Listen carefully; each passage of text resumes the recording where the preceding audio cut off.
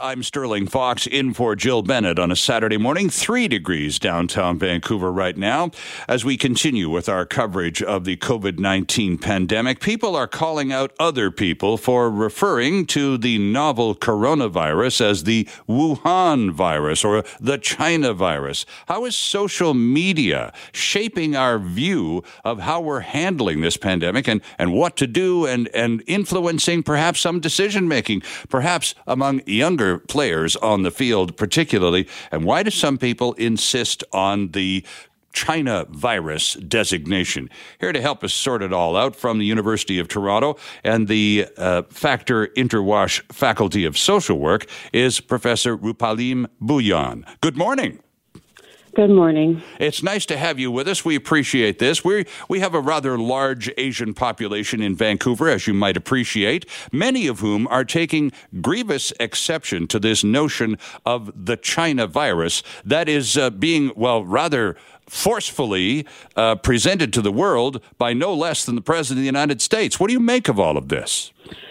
Right. I think it's an unfortunate turn to see how kind of long histories of racism and xenophobia are fueled by the legitimate fear people have around their own health, the uncertainty and the misinformation that's often spread around something like a novel virus. Mm-hmm. Unfortunately, this is not new. We see these waves of racism, especially around people's fear of disease, has spread over centuries and often tied to the bodies of people who are already experiencing different kinds of discrimination and marginalization. And we're certainly, and again, apparently there is an abundance of evidence to support that in terms of people moving to those conclusions unnecessarily. And fear, of course, is the driver. Would you agree? I mean, I think there's a couple aspects here. There's fear of the illness and certainly the troubling statistics in terms of how quickly COVID spreads. I'm not in public health, so I'm also trying to learn how to protect myself and also protect others by self-isolating. Mm-hmm. And then there's also the kind of projection of that fear on groups that are already stigmatized and marginalized. This happened centuries ago with the yellow fear. This happened under SARS in 2003. We know this happened when it came to HIV, when it first came forward, and how stigmatized people who were LGBT were.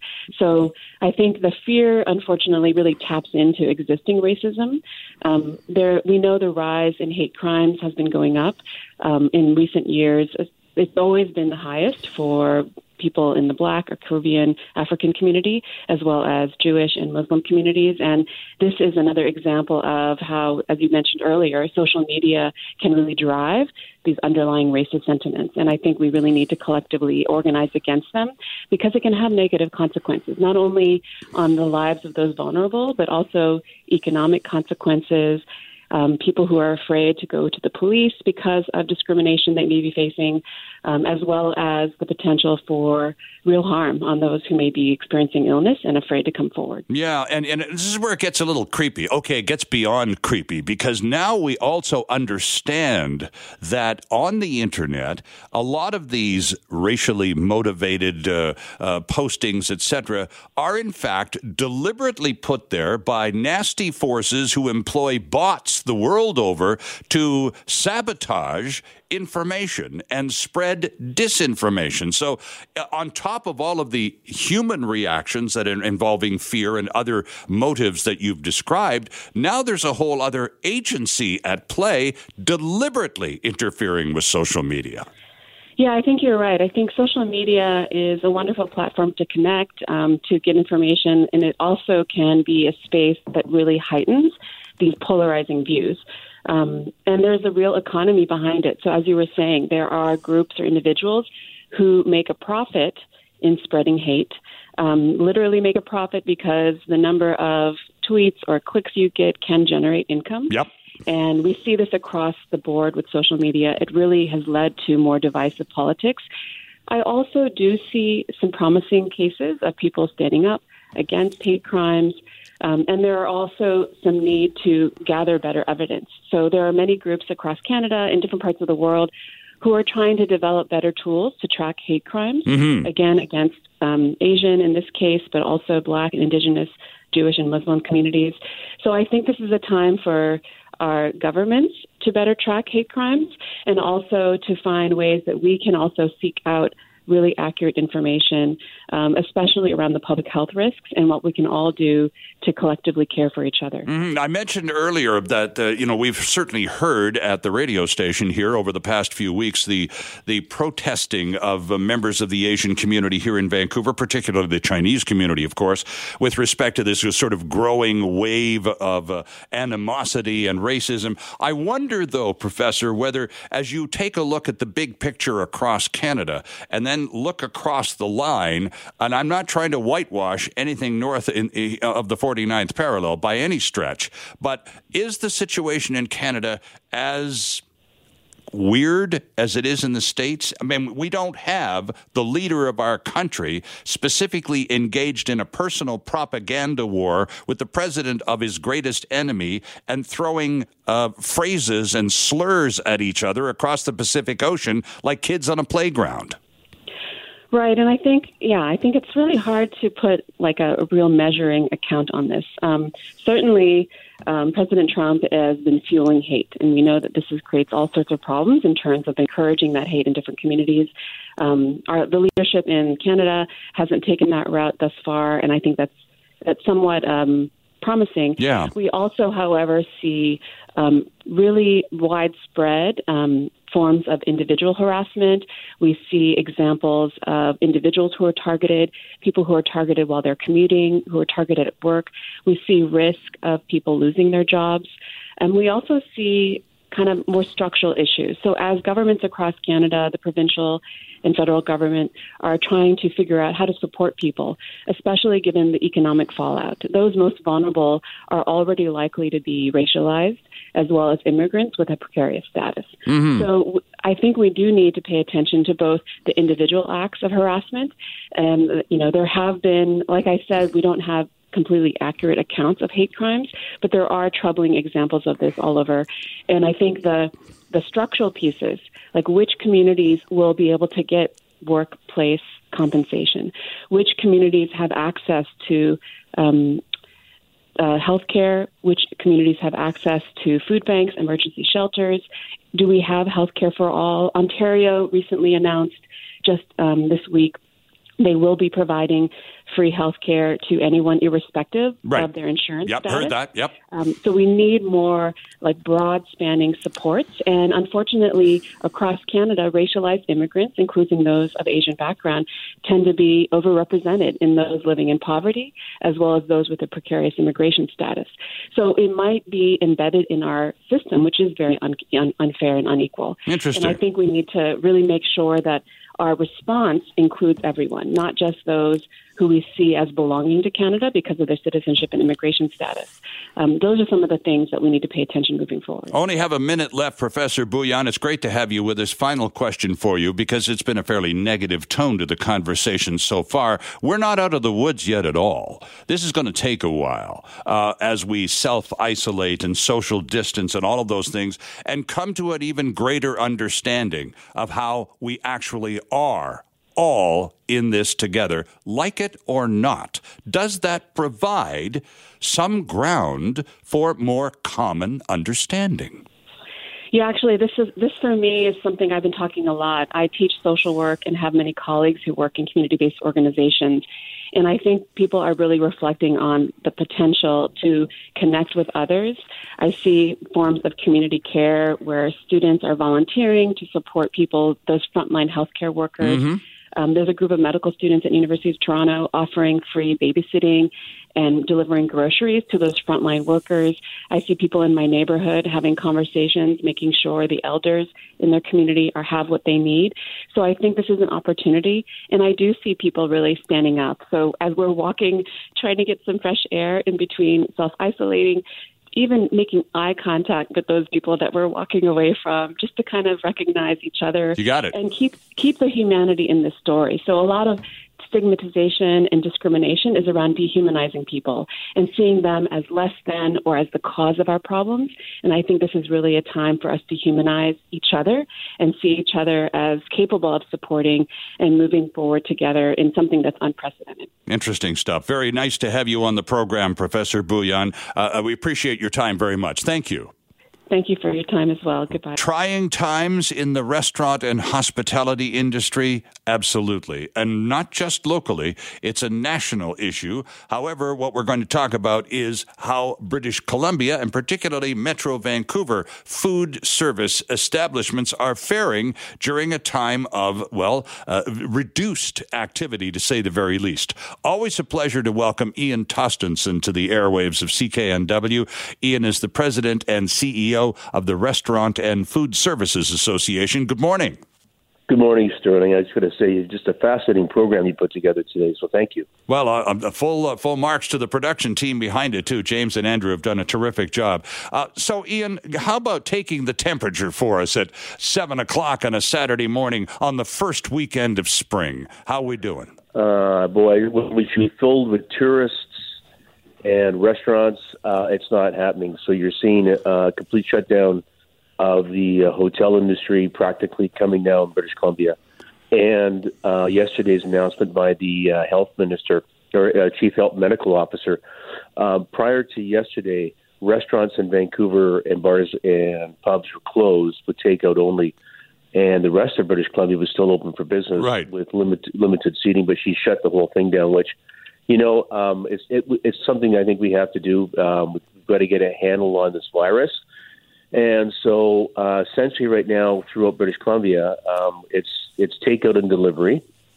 You're probably not seeing everybody doing takeout and delivery. It requires a certain amount of technology to do that. Sure. There's some great companies, though. Obviously, Uber Eats and Skip the Dishes, they're out there. Their businesses, people are signing up a lot. But here's the sad start. As we triage the last week and try to assess what this industry needs, we have about 180,000 people that work in this industry with 13,000 restaurants. And I would say this morning, Sterling, that probably 80% of that is shut down. Mm-hmm. So we're looking at probably 130, 40, 50,000 people out of work. And most businesses are shut down. And so the problem here now is how do we look to the future, whatever that is? Is that 2 months, 3 months? Yeah. How do we get employees safe? Every single business I talked to last week, the first thing they said is, how do I take care of my employees? Mm-hmm. What is there for my employees? I mean, we're the hospitality industry. And so EI, so we've been working really hard to connect that portion, employees, to the federal packages. Now we're working with the employers because they've got all sorts of stresses. I mean, I had a gentleman call me yesterday who said, I owe $13,000 on April 1st for my lease, and I'm not even open. Mm-hmm. And I don't have $13,000. And so between leases and then employers' health tax, and it just goes on and on. So we're hoping that there is, between the federal government and the provincial government coming this week, there's a package that will bridge that gap, because most independent restaurants, most restaurants, they can't sustain 2 or 3 months of no cash. That'll be the end of it. And I worry that our industry will come back with significantly, or a significant less amount of players than it has today. Sure. Now let's just go back even just a month ago, Ian. So we're now in mid-February, right? Even at that point, before any mass closures or intervention by the provincial governments and medical authorities and so on, even before all of that happened, we were already hearing about restaurants, particularly in Chinatown, going under, simply because their vacancy rates were 80+%, and that was through the entire Chinese New Year season, when people typically fill restaurants. You can't get a seat. At this case, you were 80 to 90% empty, and some restaurants were closing. This is a month ago, Ian. So if that was the case in terms of desperation a month ago, we're operating on pretty thin margins in a lot of cases in the restaurant business. So it's catastrophic by comparison a month later, isn't it? Well, it is. We're about 4% before tax margin. There's not a lot of cash in this business. A lot of it is a cash flow business. If you have customers in, you can pay your bills. Now, when you think about that, and I think you and I even talked about that, we were sort of saying, okay, well, that's the Asian restaurant has got a problem because because of how this whole thing started. And we were almost thinking, but we'll be fine over here. Yeah. Like, we're just going to continue on our business here. And we didn't see the tsunami coming. We didn't see, all of a sudden it was like the switch, there's someone turning the lights off and went, what? And we're all exposed. It was just horrendous. And but I can tell you that there are some great minds while we are working together to find a solution here, because there's just way too much at stake. The provincial government is been very good to work with. But the reality here, and to your point just a few seconds ago, Sterling, is that the world is over now for governments to say, you know what, we're going to put up the minimum wage, we're going to add a health care tax, yeah. and we're going to add a carbon tax, and we're going to put an environmental tax. I mean, and we've been telling them for years, you just can't keep doing this because you're going to take it away. And now what we're showing right now is we have no staying power because of all that high cost to get through this. So we've asked the government of British Columbia to basically suspend this. We've asked the city of Vancouver to suspend property tax increases, all these things that were just, high economy that we thought was happening. It really wasn't. Underneath us, we had a cold. Yeah. And now the cold has turned into pneumonia. Absolutely. Do you sense any appetite for such relief to be provided, particularly by Victoria, Ian? Yeah, I do. So we know what we need. We know that if we're able to do that, but the government needs to sort of take our sector, and then they have to take the tourism sector and add it all up. Yeah. This is going to be really costly, but I don't think anybody cares. But yeah, there are some things that we need to do. We need to take care. I think the Premier's talking about rent relief, making sure people don't get evicted, and taking care of people. We're looking at some stuff with liquor. That would really help the industry, the ability to order liquor when you order your food, when you have takeout. Mm-hmm. We're looking at some pricing mechanisms around liquor so the restaurants can buy it less expensively, if you will. Right. And that increases margin, and that'll set the tone for when we do come back online here, because we've got to create more profit margin for these restaurants it's going to take a while for us to start up. And hopefully, we've got the employees out there that have been serving the public for so many years, so loyally, that are still there waiting for us to rehire. You've already used the number once, but tell us again, remind us again, how many people in our area are employed in the food service business, Ian? Well, we're 60% of about 180,000, but let's just look at the provinces. 180,000 people employed. Okay. And I think that there's probably it's hard to say, but now with yesterday's closure, I would say that 80% of them are not working today. They've been laid off. That's right. And look at that's a lot of people. It sure is. And the Prime Minister himself talking about the number of applications, 27,000 a year ago this week, 500,000 plus this week, many of them, regrettably, in the food service business, Ian, and that number is not going to diminish in the foreseeable future, is it? Well, no, and it's even restaurants are even a topic of priority discussion at the White House, because they realize that it's the restaurant industry in the United States is the second largest employer next to government, and we're about the third, I think, in British Columbia. So it's significant. It's a highly mobile workforce. This is a workforce that's not. It's working from almost week to week in terms of its own cash. So there's thousands of people out there right now that are really sort of going, boy, I don't have any backup here. So.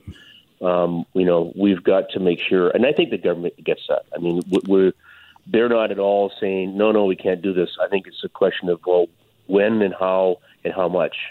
And so we're 24/7 on this. We have a resource center at bcrfa.com that connects all of this into the industry, and we're working with our industry leaders and colleagues, and we're going to do everything we can to protect the employees and protect business and get this back online as fast as we can, which that's the big question, right? Is it 2 months, 3 months, 6 months, or is it 4 weeks? No one knows. Absolutely. The BC Restaurant and Food Services Association website, again, is BCRFA. Is it .ca, Ian? .com. BCRFA.com. If you're in the biz, it's a great place to go and at least have a landing spot to find out what the heck is going on. Ian Tostenson, thanks for your time this morning. Fingers crossed for a little relief from the province, and we'll just get through it together. We'll talk soon. Hey, Sterling, order out tonight. We were talking with Mike Agerbo, whose Get Connected show will kick in at 10 o'clock this morning here on CKNW, about some of the necessities being the mother of invention sort of thoughts that this crisis, this COVID-19 crisis, is going to create circumstances under which new platforms, new software, new ways of doing things are going to happen. And one of the good stories, such as they are in these trying times, comes from craft brewers and distillers all across Canada, in fact, all across North America, many of whom have recognized, hey, we're pretty good at producing alcohol. In fact, we think we're the best. And now, well, there's this World Health Organization recipe you can go to on the internet and turn one of your gin bins into hand sanitizer. One of the many distilleries that has gotten on board with this laudable project is Central City Brewing right here in Vancouver. And with us to talk about the initiative is the brewmaster at Central City Brewers. Gary Lowen is on the line. Gary, good morning. Good morning to you. Gary, I would assume Lowen McKinnon whiskey, that single malt Canadian that Central City Brews, has your name on it for a reason. Yeah, yes, it is. We are very good fans of whiskey as well as beer, doing that as well. Yeah. And how long has it been since you and your team at Central City, Gary, took the time to make the decision to dedicate one of your alcohol production units to hand sanitizer? Well, we've been looking at this for the last couple of weeks and trying to come up with the right way to do it. It's not just easy as taking alcohol that we have here and putting it into a bottle. Sure. So, yeah, like you mentioned earlier, the World Health Organization does have a protocol on how to do it properly, sure. But I wouldn't recommend it for anybody doing it at home because if you're using ethanol, which isn't like your gin bin, it's very highly flammable and it can be dangerous. And I was being facetious with gin bin, by the way. By the way, which production line, just a straight curiosity question, Gary, which production line did you stand down in order to create the hand sanitizer? Well, we have stills in our production of whiskey and gin and rum and other spirits that we do. It creates ethanol, and in the World Health Organization's recipe, ethanol is the main ingredient, really, to sanitize your skin. Ah, so it's a byproduct of all of your brewing, of distilling processes then? Yeah, absolutely it is. It's not going to shut us down as far as making spirits, but it's not hard to bring in the hand sanitizer component. Mixing it, we have stainless steel vessels too, which we can create this cocktail for the public and do it safely. As mixing a flammable product can be dangerous. If you do it inside a stainless steel tank, you're going to be a little more safe doing that. Interesting. And to whom is the hand sanitizer that Central City Brewers is currently making? To whom will that be available, Gary? We're going to make it available to the public. So we are a location, and we are going to, the City of Surrey has also asked us what we can do. And so we're going to give some to the City of Surrey and use their powers of distribution to send off stuff where they think the City of Surrey needs it, but we'll also send it to the public and anybody else that may need it, and as much as that we can make. So the City of Surrey is on side then, and you're able to use their distribution network to everyone's advantage. Yeah, I think they know who's going to really need it more than maybe we do. And, there's the obvious people that need it and the public needs it, but there may be stuff that we don't know that they know where to send it to and to get into the right hands, so to speak. Well, that's terrific. How long have you been making it? How much have you made so far, Gary? Well, we haven't actually made any so far because some of the ingredients that are needed in it aren't don't just come from distillery. Okay. For instance, ethanol usually is charged by the government. They tax you on that. So the only way to get away around that is to denature the alcohol in that product. And when you denature it, you have to use another product like isopropyl alcohol, which we use as well. Mm-hmm. And that makes it so nobody can drink it. I mean, there's some of these distilleries that you've heard of, they're making 65 or 70% alcohol and putting it in a solution. I'm not sure what they're doing, but if they're not denaturing it, anybody can pick it up and drink it. Yeah. You wouldn't want that. So, and the other thing about hand sanitizers is if using glycerin or glycerol, like we're going to do, which is a product that helps spread it on your skin and that doesn't dry your skin out. Right. You need to put hydrogen peroxide, a little bit of hydrogen peroxide in that mix to kill the spores that may be in the glycerol or it may be in the container itself, because isopropyl alcohol and ethanol may not kill the spores in the other products that or the container you're using. For lack of a better phrase, you need to sanitize your sanitizer to make it proper. It's a long process, but it's well underway, and congratulations to you and your team at Central City Brewers and Distillers, Gary Lowen. Well done, sir, and make sure you get an extra large batch to kick things off. Thanks for joining us this morning, and all the best to you and your team.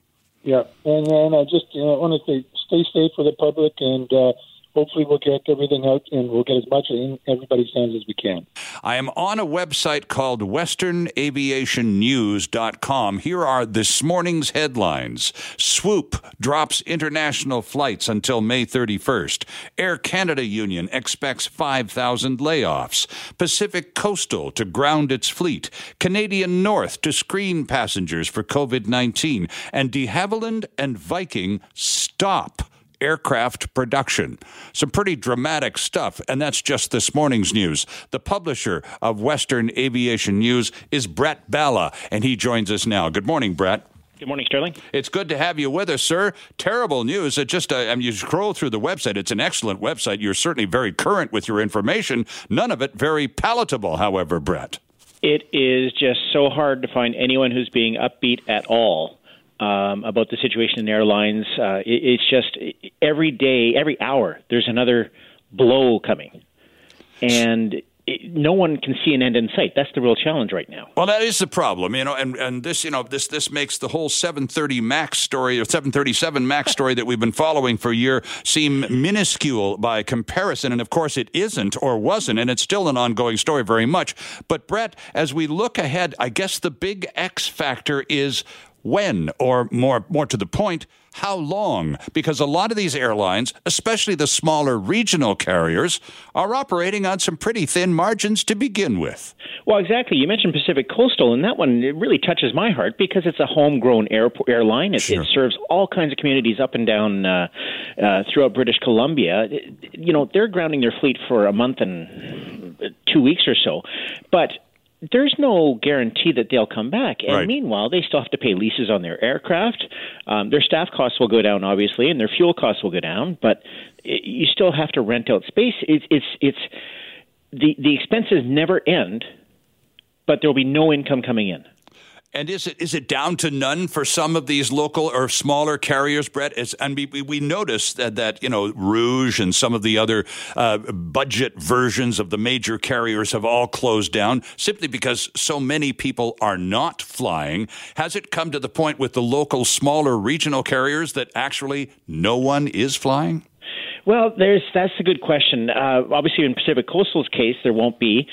Central Mountain Air has not announced their plans. They serve a lot of the communities in BC that, really depend on getting out. So, say all these airlines shut down, which is a possibility. Yeah.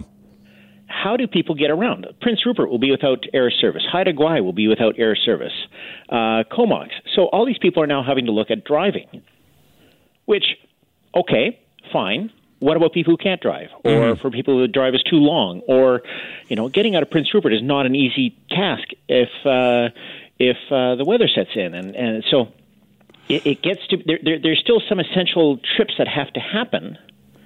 how do you make those happen now? It might just completely shut down. It's possible. Interesting, because now, and I'm so glad to have the publisher of Western Aviation News on, because here's a question that a lot of us are it's lurking in the backs of our mind. If they ground everything, or everything gets grounded, obviously it's not going to affect air ambulance service locally. One would hope, Brett, but we don't even know about that, do we?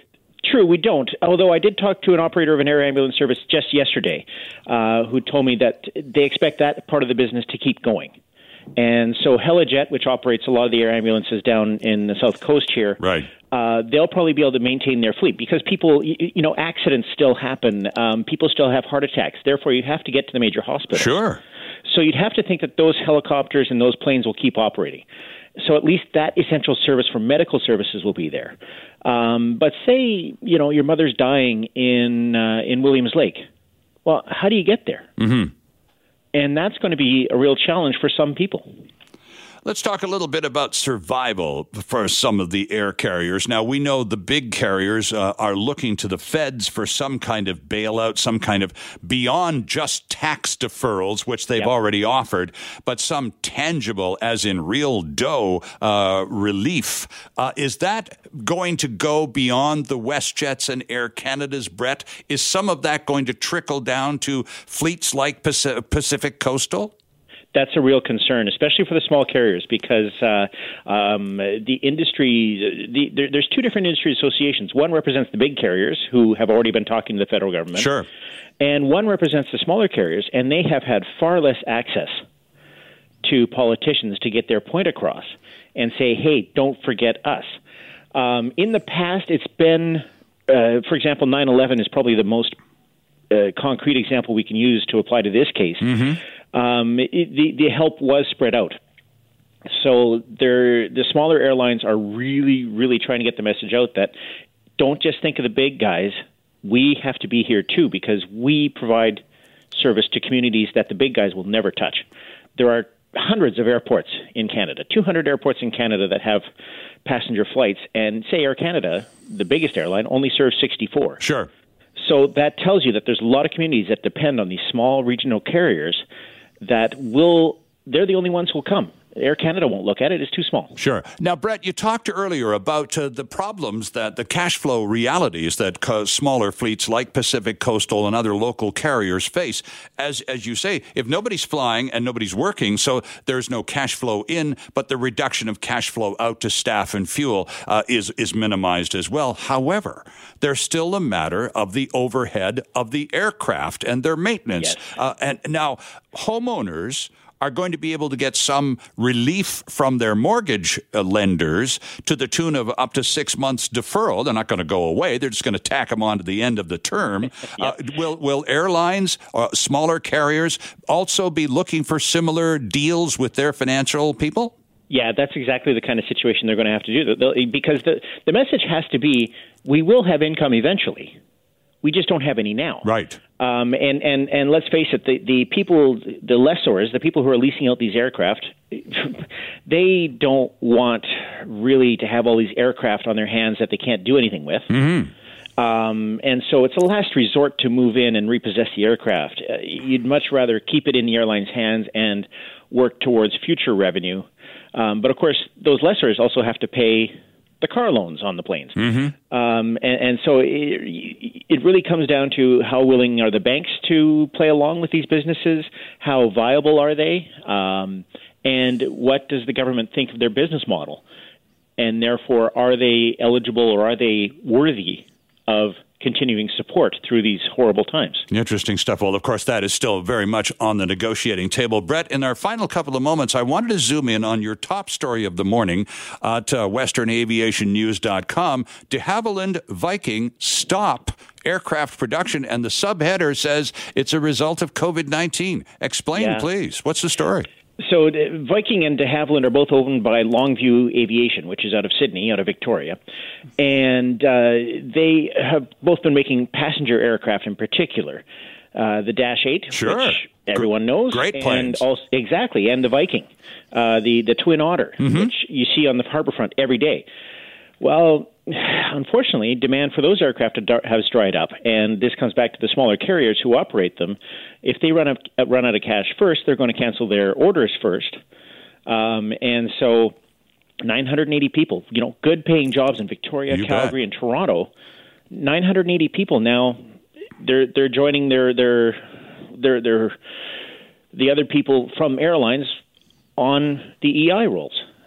And that's effective this weekend then? And that was effective right away. Yeah, they said we're stopping production. And the worst part is, the most heart-wrenching part of this is for people who love airlines and aviation, they don't know when or even if they'll restart their production. Their news release was full of words like, we hope to. Yeah.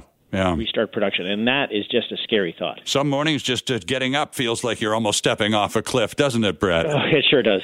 Thanks for this morning. Not the best of news and the happiest of conversations, but we do appreciate your insights into the struggling aviation industry. Thanks very much. You're welcome.